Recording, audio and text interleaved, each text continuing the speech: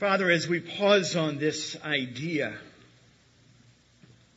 of what our heart's cry is, of what our heart's desire is, Lord, I would pray that in the midst of all of the noise and activity and busyness of everyday life, that, Lord, you would clear a way and you would make a clear, straight path in front of us.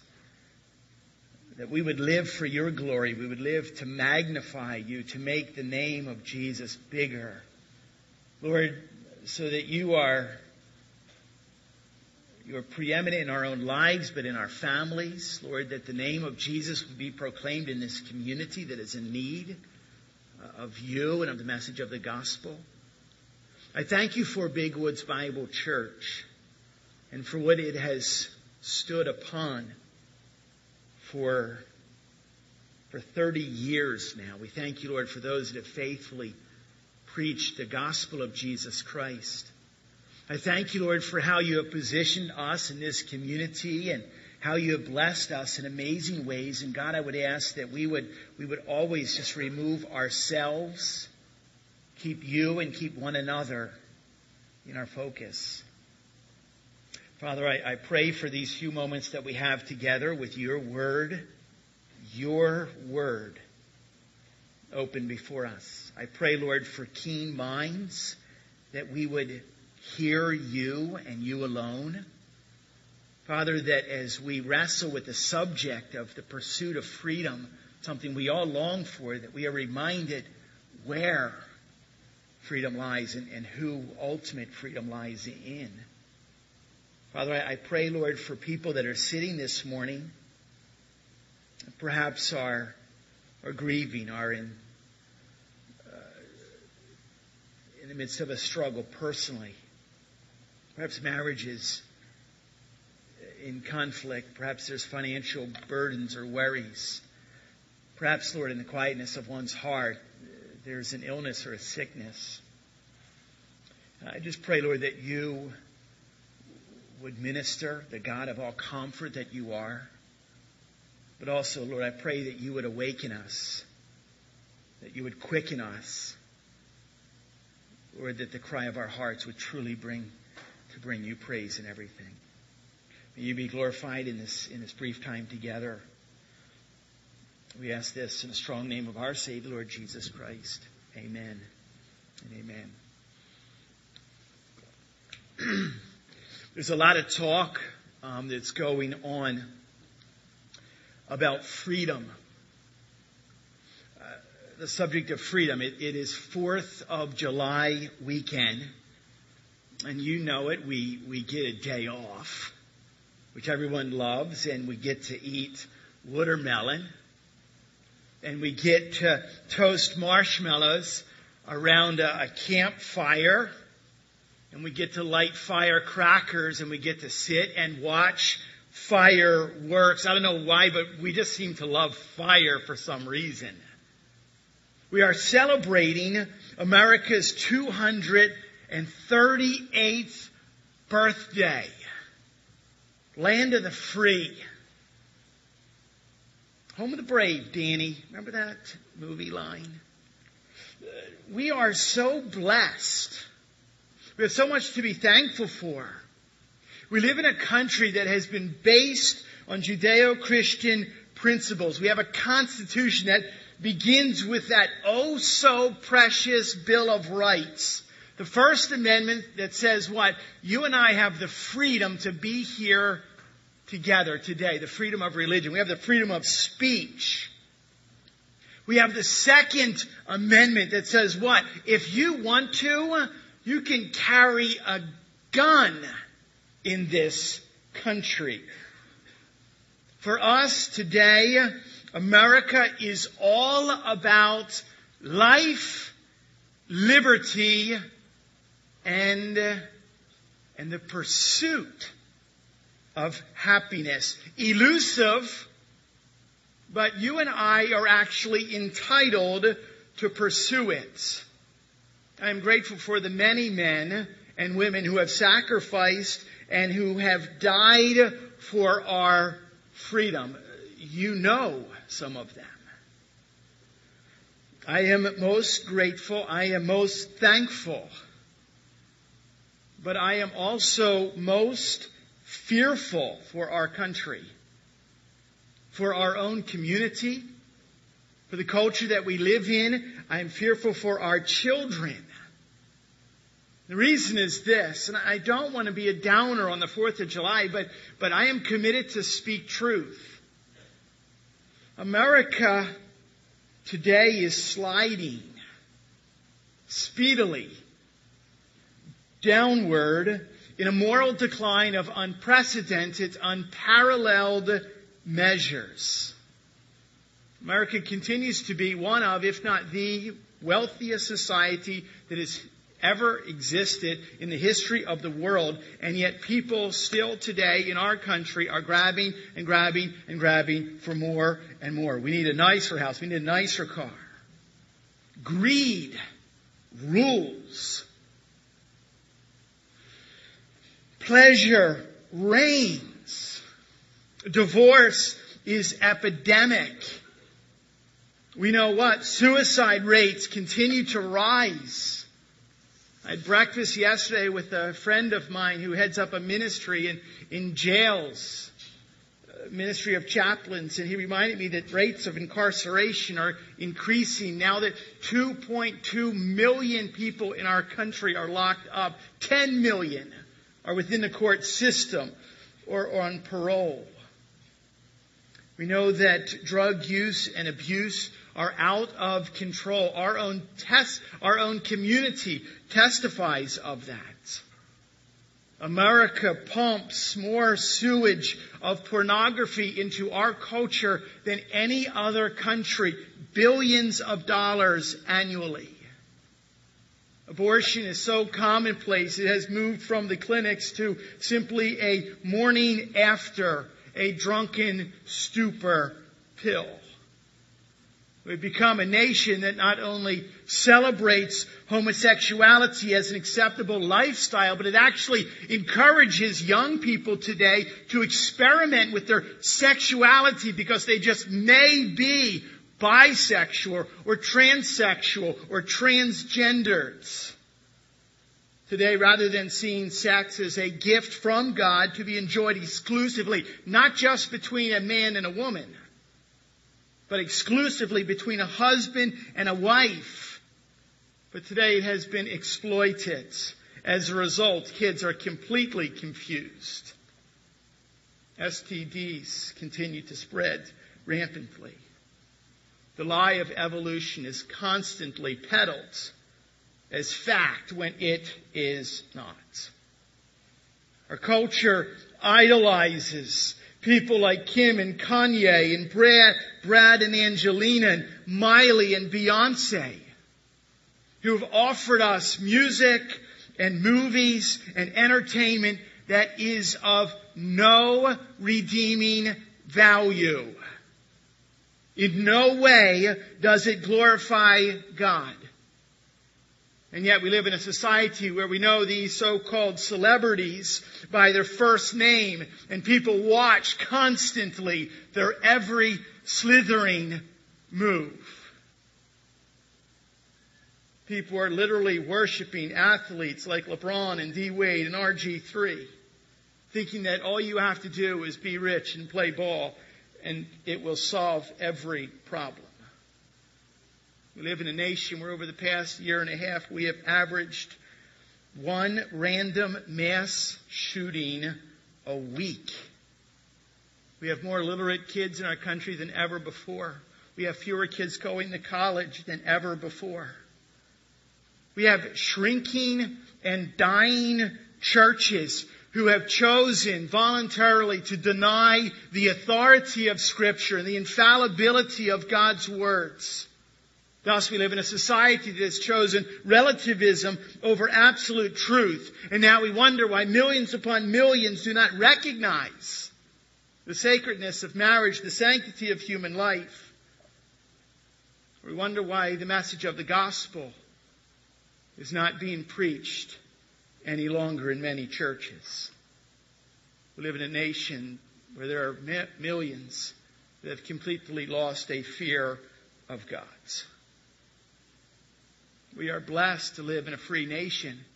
But I want to tell you this morning that we cannot put our hope of freedom for eternity in the kingdom of this world.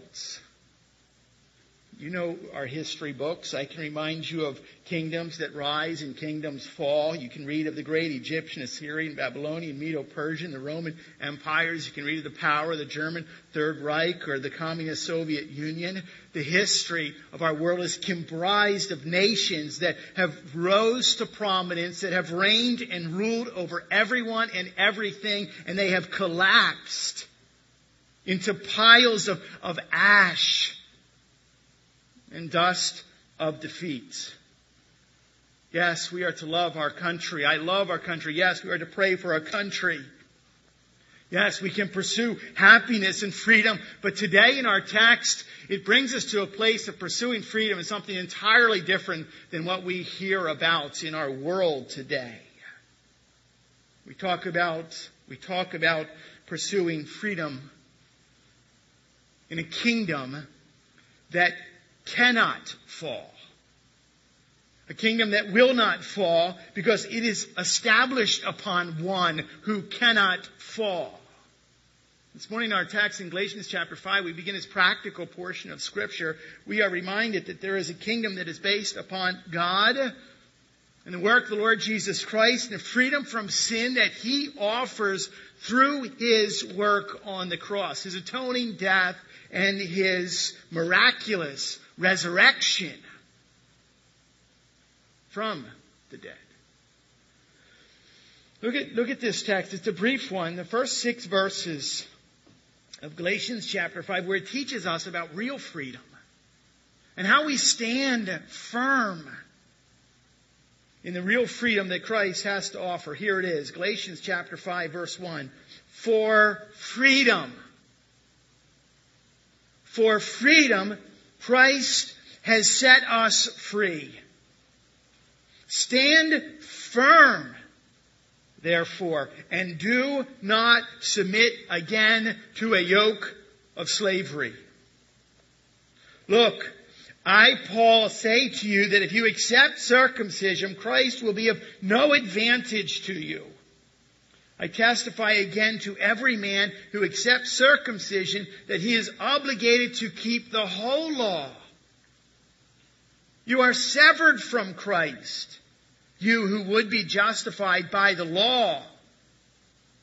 You have fallen away from grace.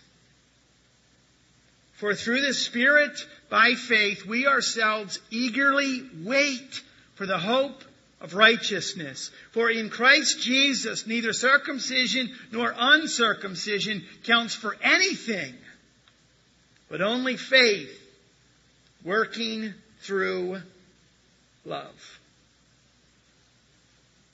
A number of years ago, it actually goes back to 2003. I was surprised it was that long.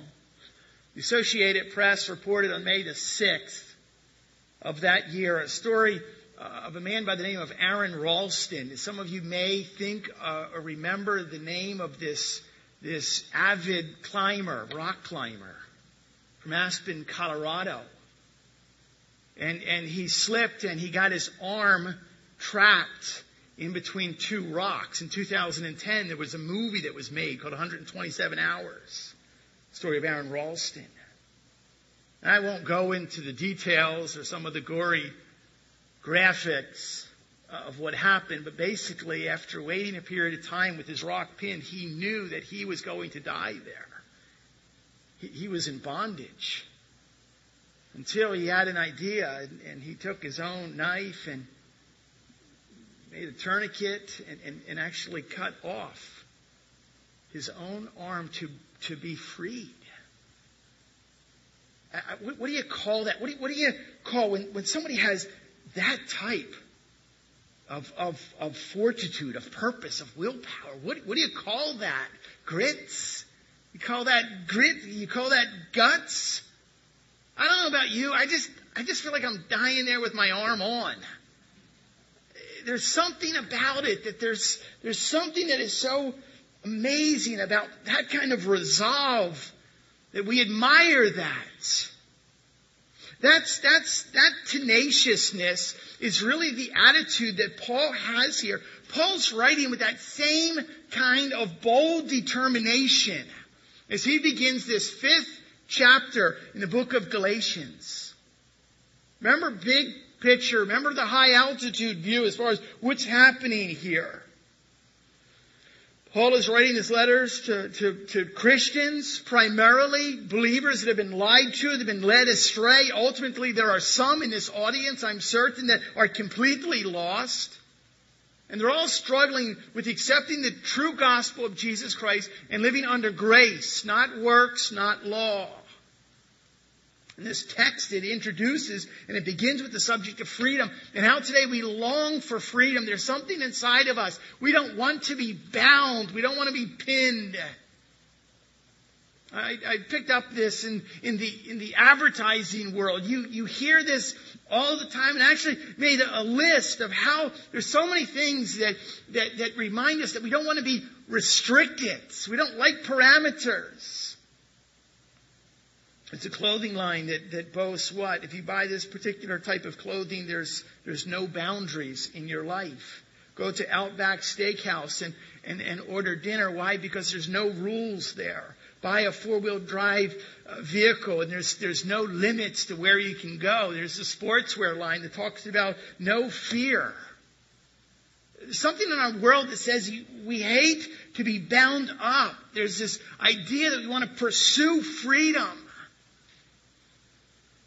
Here the Holy Spirit leads the Apostle Paul to write about the pursuit of freedom, but it's freedom that doesn't come from the clothes you wear or the cars you drive. It's freedom that comes in Christ. So this morning as we kind of look into this text, I want you to ask yourself, do I live with this kind of freedom? Every day, do I wake up? Do I have this? Do I enjoy freedom in Christ? First question that kind of summarizes that, I want you to ask this. Are you standing firm? These first couple verses.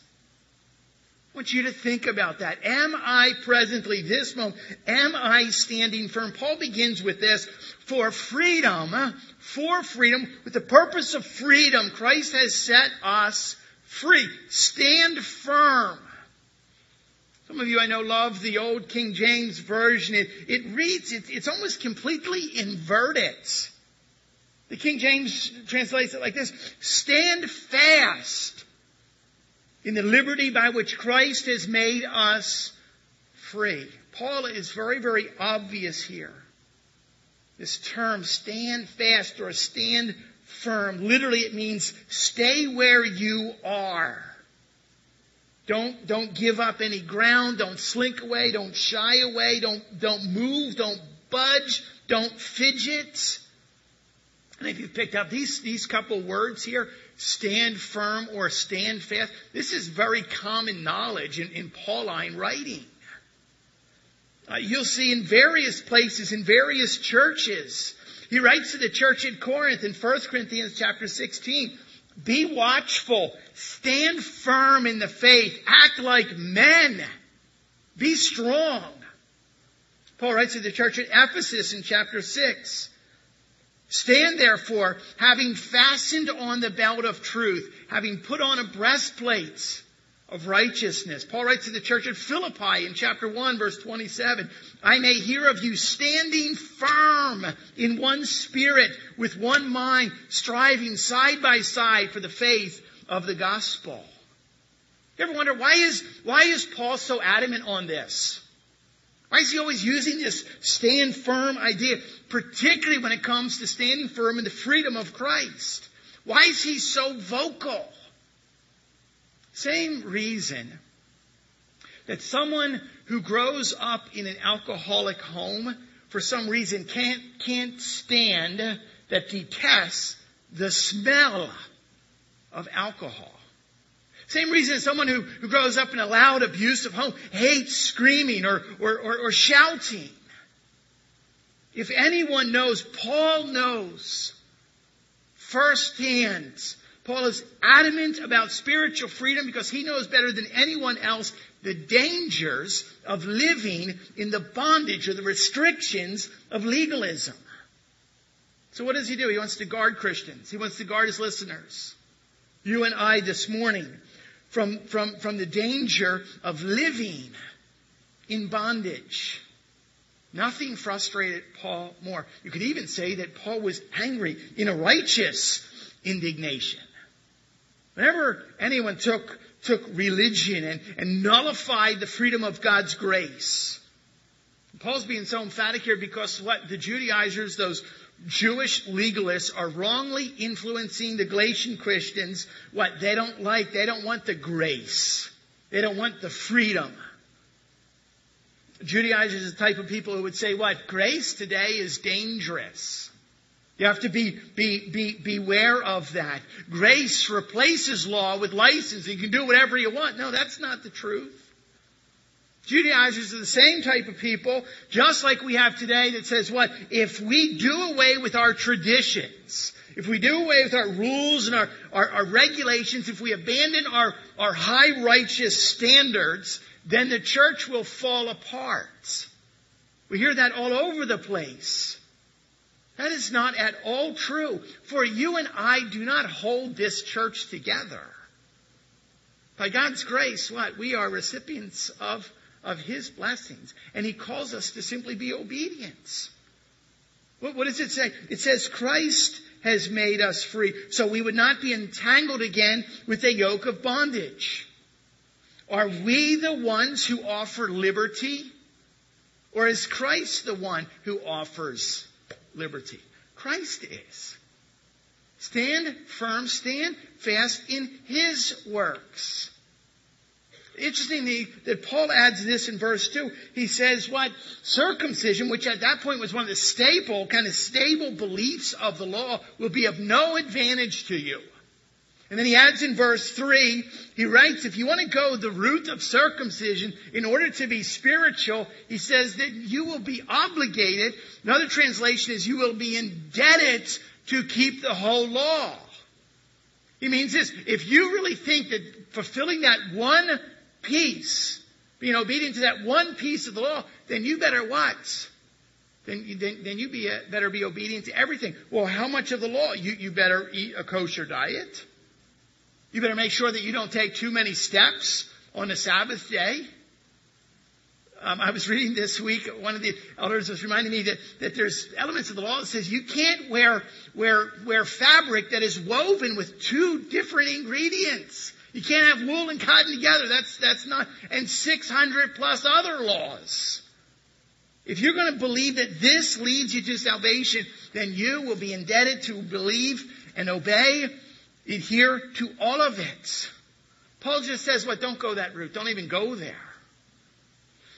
Stand fast. Don't make concessions to legalism. You can't harmonize the law and grace. You can't have two saviors. There's only one. What do we stand fast in? What are the specifics? How do we apply this? First and foremost, stand fast in what? What is our salvation based? Stand fast in justification. In the doctrine of justification, if you have acknowledged the Lord Jesus Christ as Lord and Savior, you have given your life to Him, you recognize that He is the only one, the only means of salvation, you have been made righteous through Christ. Christ has set us free. I love how Paul writes to the church at Rome in Romans chapter 3. You are justified by His grace as a gift through the redemption that is in Christ Jesus. There's nothing that you can do to earn it or win it. It has been given to you. You have been justified. Stand fast in the doctrine of justification. Stand fast. What else does it say? In sanctification. Today, this very moment, you have been set apart. Something precious and something valuable in your home. You take it and you set it apart. That's exactly. Stand fast in sanctification. You are being made holy through Christ. Hebrews chapter 10 and verse 14 says, by a single offering, He has perfected for all time those who are being sanctified. You're not done yet. Praise God. That God actually has a plan to set us apart and allow us what? To be made into holiness. Stand fast. Thirdly, stand fast in glorification. It says in verse 5 what? That we eagerly wait for the hope of righteousness. Do you realize that glorification is that one day, we have a hope today that one day you will be completed. You will be perfected. You're cool now. At one day. What? The doctrine of glorification says that you will be what? Christ will look and says that one right there, my own son, my daughter, they're done. But boy, until that time, and until that time of being together, we have what? A job to do. We are less than perfect. We are fallen people in a fallen world. But we can stand fast in this. We can stand firm in this. So when it comes to these three areas, asking yourself, how am I doing in this? First and foremost, am I standing firm in justification? There's nothing that I can do but all of what Christ has done. Am I standing firm in sanctification, trusting that God is perfecting me? Am I standing firm in glorification with the hope that one day we'll make it? How are you doing? Not the person next to you. How are you doing in this area? Are you trusting and resting in Christ and Christ alone? Or do you rely on your own goodness? On your own spiritual hash marks? We keep those little notches in our gun stock whenever something good happens, okay? We just that's one more for me. That is just so wrong. Remember that years ago, the little Sunday school song? I'm not going to sing it for you because I know. But the foolish man built his house on the sand. Rains came and the floods. And what happened? What? The whole thing it fell. There's actions. And then there's a second verse that says what? The wise man built his house on the rock. And the rains came, the floods. And what? It stood. That's a picture of your life and my life. 1 Corinthians 3 says there is no other foundation can anyone lay than that which is laid, which is Christ Jesus. Every day you wake up and you realize at best you're broken. But yet God has what? God has sent His Son to die in my place, and as a result of that, I am justified. I am being set apart, and I have the hope of glory, and I live every day saying, that's the freedom that I look forward to. That's the freedom that I enjoy. Are you standing firm? Or secondly and finally, are you falling fast? It says this, you have been estranged from Christ. You who attempt to be justified by law, you have fallen from grace. Initial read is there's just something frightening about that. Fallen what? It means to be separated. It means to be severed. It means that you lose your grip or it's slipping away. Please understand first and foremost, and to clarify, make very, very clear, fallen away from grace has no inclusion to the idea of losing your salvation. Okay? When you talk about falling from grace, we're not talking about one losing. The whole weight of Scripture simply does not allow that. Okay? We are what? We are churches based upon the authority of Scripture, and we know what? The doctrine of eternal security. Perseverance of the saints. Once saved, always saved. All kinds of Scripture. Ephesians 1, in Him you also, when you heard the word of truth, the gospel of your salvation, and believed in Him, were sealed with the promised Holy Spirit, who is the guarantee of our inheritance until we acquire possession of it, the praise of His glory. Ephesians 4, don't grieve the Holy Spirit of God, by whom you are sealed until the day of redemption. 2 Corinthians 1, and it is God who establishes us with you in Christ, and He has anointed us. and who has also put His seal on us and given us His Spirit in our hearts as a guarantee. John 10, no one will ever take you out of your Father's hands. So this is not talking about one losing your salvation, but it does talk about what? You and I can fall from grace.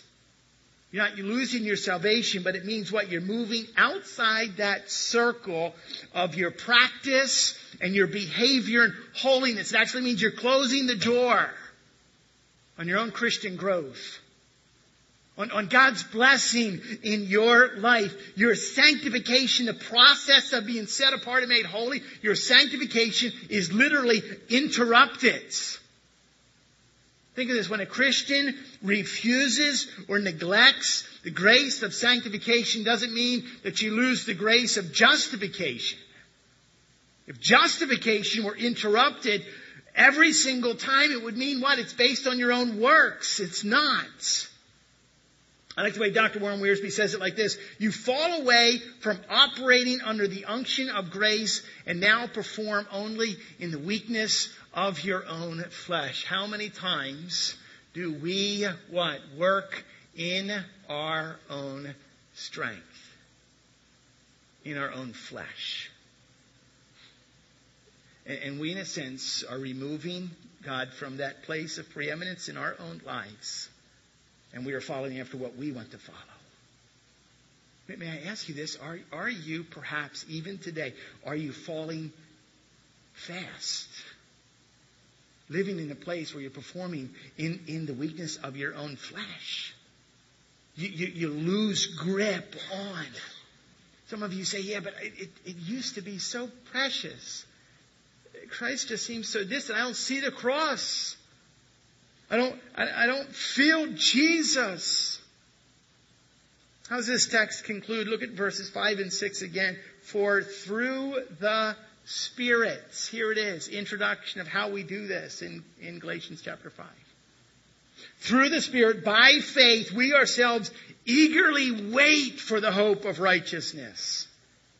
For in Christ Jesus, neither circumcision nor uncircumcision, no works, is what he's saying, counts for anything, but only faith working through love. And so there's an amazing point where the mirror of Scripture is put up right before our own eyes.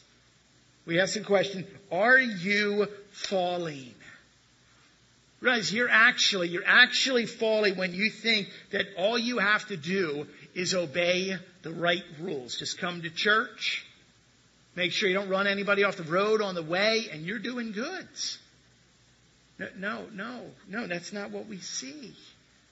You're to have faith in Christ and in Christ alone. You're actually falling. You're closing the door on God's what? On God's process of sanctification. When you think what? That you have the strength, that you have the ability to improve yourself. You're actually falling from grace if you believe that. If you're acting like that, you are to trust, have faith in Christ and in Christ alone. You're falling when you think that you have completely arrived. And all you got to do is just what? Just shine yourself up and put a smile because this is as good as it gets. I have accomplished. I have no more to grow. I have no more to learn. I tell you what, you're falling from grace. No, you can't. You have to have faith in Christ and in Christ alone. Remember, faith in Jesus' work on the cross frees us from the danger of falling. And today we pause. We enjoy the freedoms that we have as a country. But let me tell you this. We don't put our hope in the freedoms of this country. We put our hope in the freedom that lasts for eternity. Put our hope in the kingdom not of man, but the kingdom of God. And so we examine through the truth of God's Word, through the ministry of the Spirit of God. We examine our hearts and we say, are we standing firm in this? Every day, are we rooted and grounded? Or are we slipping? I trust that you stand because today we need people more than ever before to stand firm in the freedom of the Lord Jesus Christ. Let's pray. Father, I thank you for who you are. I thank you for your words that teach us. I pray, Lord, that we would hear from you and that we would apply the truth of your word and that you be glorified through our tiny efforts. In your name we pray. Amen.